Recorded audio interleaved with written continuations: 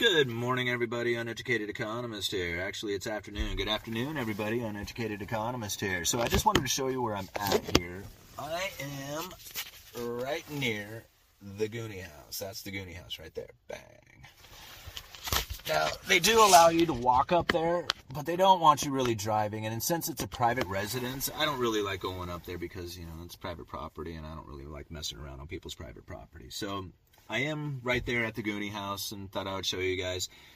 Something like Astoria, like the locals in Astoria don't care about the Goonies. Like, we love the movie, like everybody loves the movie, but not to the point that we have like Goonie paraphernalia or we talk about the Goonies. Like, nobody cares that much about it. We just like it when we watch the movie or something. We get to see like the different areas that we recognize. And we do have like the Goonie House up there that, a lot of times people who are new to the area want to go see it. So it's kind of fun. But anyhow, wanted to talk about this Mohamed El-Erian interview that I was just watching. And it's funny listening to a lot of these economists because they talk in such a way that is just so confusing and very like, it's like a language all their own. Like, if you aren't already kind of understanding of what it is that they're saying, it is very difficult to try and wrap your head around what it is that they're talking about. So in this interview, he's talking about three things. Mohamed El-Erian is talking about three things that he feels needs to take place in order for the economy to progress forward. And now, one of these things that he was talking about is monetary tightening. This is something to kind of consider because it's what a lot of people said would never take place. They said that the Federal Reserve money printer go burr from here on out. Like, there is no backing off on it. And the moment that they do, the whole system is going to crash. Well, Mohamed El-Erian is saying, no, we need to actually go into some monetary tightening, reel in some of this low interest rate, low yielding world. And it's because it's causing inflation to run too hot. And that inflation is actually hurting the lower class, the very people that it's meant to support, right? When the Federal Reserve said that they were trying to support households and businesses, well, what Mohamed El-Erian is saying is that it's actually damaging to the lower class. And what happens if you run out of purchasing power? You don't get to make as many purchases. That's going to be burdensome on the economy in itself. So anyway, he was saying that the monetary tightening really needs to start taking place. And really, the Federal Reserve doesn't even need to do anything. They could just sit on their hands and let them, the U.S. Treasuries begin to mature. As they mature, just don't roll that in, that stuff, that the cash into new debt. Just basically take the cash back, and the Federal Reserve would essentially be destroying dollars by just sitting on their hands and letting the maturities, or let the assets mature. So that's one way the Federal Reserve could actually go into monetary tightening by simply not even doing anything. Now, the other thing that he suggested was fiscal policy, like in order to get employment happening again, like to increase the employment, you have more government spending creating jobs. Well, I think about that. It's like, well, if you have the Federal Reserve backing off on the quantitative easing, that's going to cause the interest rates to rise. And if you go and do a bunch more government spending, that's going to become ever more burdensome on the government paying their bills, which means that they either need to take out ever increasing amounts of debt or they need to start increasing tax revenue. Either way, it doesn't seem like a very feasible outcome coming from that. It doesn't seem very, beneficial, to the future if you're going to charge them more taxes or you're going to cause them to go more into debt. But then the third idea that he said is that we need to take on a, more understanding and supervisory position when it comes to the non-banking financial market. And now I got to thinking about that for a little bit because it was really a lot of people don't quite get that, the non-banking financial, you have mortgage lenders that are private, and then you got mortgage lenders who are banks. And the private mortgage lenders, you have to think about it, these were the guys who pretty much caused the 2008 financial crisis to take place because they were issuing out mortgages to people who really couldn't afford them. Things have changed now. They make the rules a little more difficult as far as just being able to willy-nilly hand these mortgages out. But I'm feeling that's what Mohamed El-Erian is referring to, is this type of banking system, this shadow banking system. Because you got private mortgage lenders and then banking mortgage lenders. Well, you also have private lenders in there in general who may be lending to, say, businesses or something like that. Once these loans have been created, they could be put into collateralized loan obligations. So something very similar to the toxic assets of these mortgage-backed securities that the Federal Reserve ended up having to buy back in the great financial crisis because of all the shadow banking systems creation of these toxic mortgages, these toxic loans. Well, something very similar to that could be taking place with the companies out there, with these corporations. And this is something that we have talked about several times. I feel that if there is another great financial crisis type of situation that's going to come, it's probably going to come from the collateralized loan obligation type assets that are out there. Now, if you're not familiar with those collateralized loan obligations, if you can imagine a company that is such bad credit rating that they can't even sell their own bonds, like they can't even sell junk bonds. No, it's just like their credit rating is that bad. Well, then they need to borrow money, so they borrow money like traditionally, like from a bank. You take out a loan. Well, once these loans have been created, those loans get sold off, and they get sold off to an entity who will basically put them into a security. They call them collateralized loan obligations. So they'll jumble up a bunch of these loans together and then cut it into tranches. So as all these companies are paying their loans back, the very top tranche of this collateralized loan obligation gets paid first. So even though like all these companies might be questionable on whether or not they are even viable, just the simple fact that not all of them, but most of them will pay their bill or pay their loan, that puts that first tranche in a very secure position. And they give it a much higher credit rating than anything that would ever go into it. Does that kind of make sense? Because you have all these companies who are going to pay it, and not all of them are going to pay, but most of them are going to pay.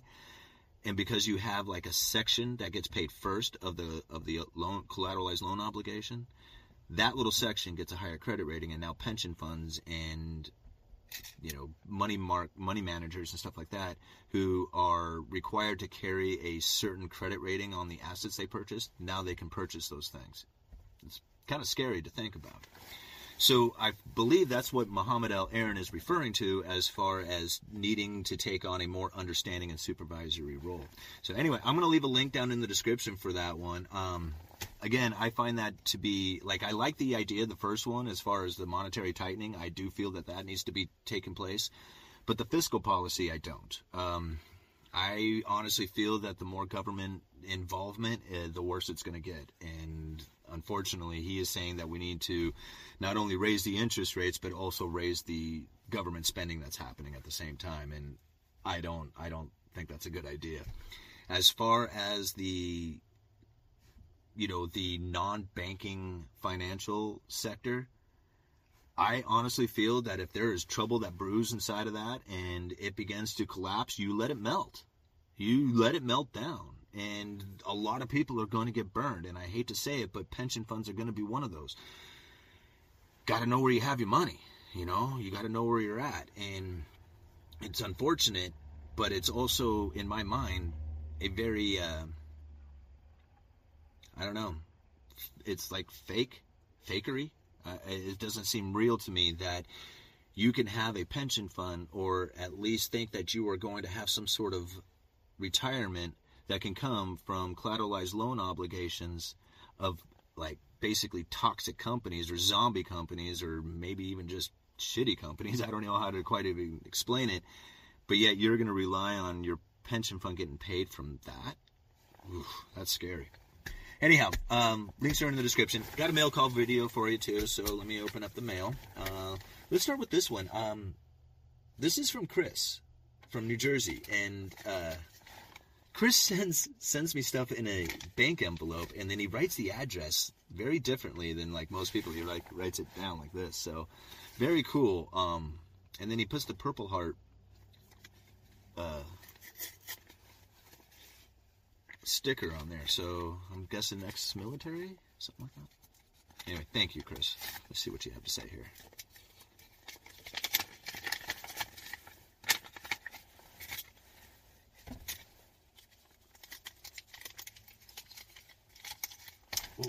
Ooh, nickels.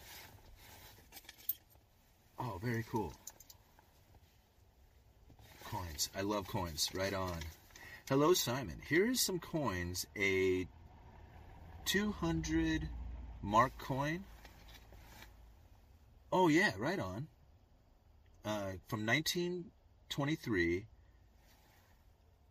Wow, and that is very cool. Right. Very cool. A 09 penny I don't see often. Yeah, it's one of the old Lincoln pennies.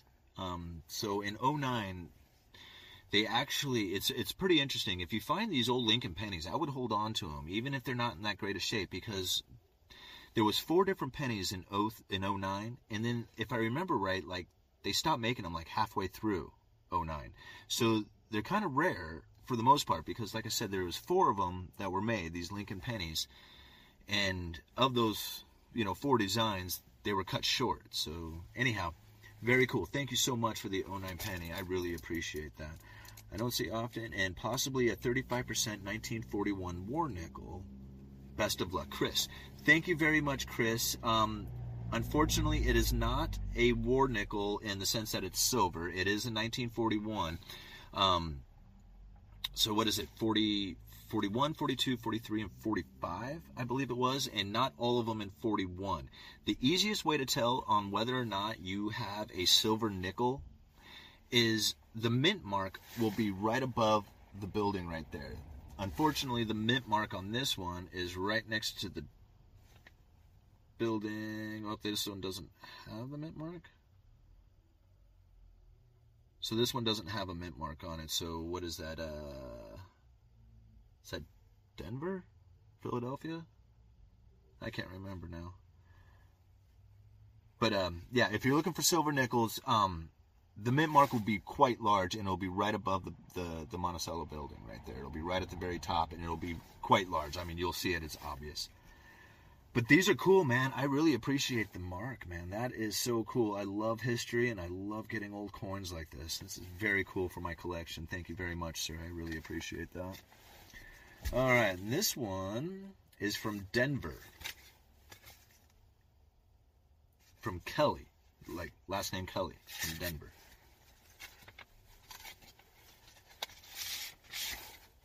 Oh, wow. Oh, wow. Oh, cool, man. $2 bill, right on. All right. Uneducated economist. I have and continue to enjoy your content. Thank you. I will proceed directly to the purpose of why I write you today, as I have no doubt the demands on your time are high. Enclosed, you will find an article which I have written and posted on my newly created Substack, the channel, The First Principle, search terms on Substack, P. Kelly. The enclosed article outlines the coming economic reality with explanatory as to why and how. You may agree or disagree, however, no matter your stance, I do hope you find the content and considerations informative. Should you, after reading this article and potentially others on my Substack, decide to share with your audience, thank you. If, however, you choose not to, thank you for your time and content. You will see there is both free and paid subscriptions once visiting the site. All meaningful content articles will be posted free. That's pretty funny that you used the meaningful part of there, because we were talking about meaningful yesterday, and obviously this had already been sent, so that's pretty cool. All meaningful content, appreciate that, will be posted free. The paid subscription will again access to deeper dives in longer format articles dealing with the same principles directly or through different topic discussions.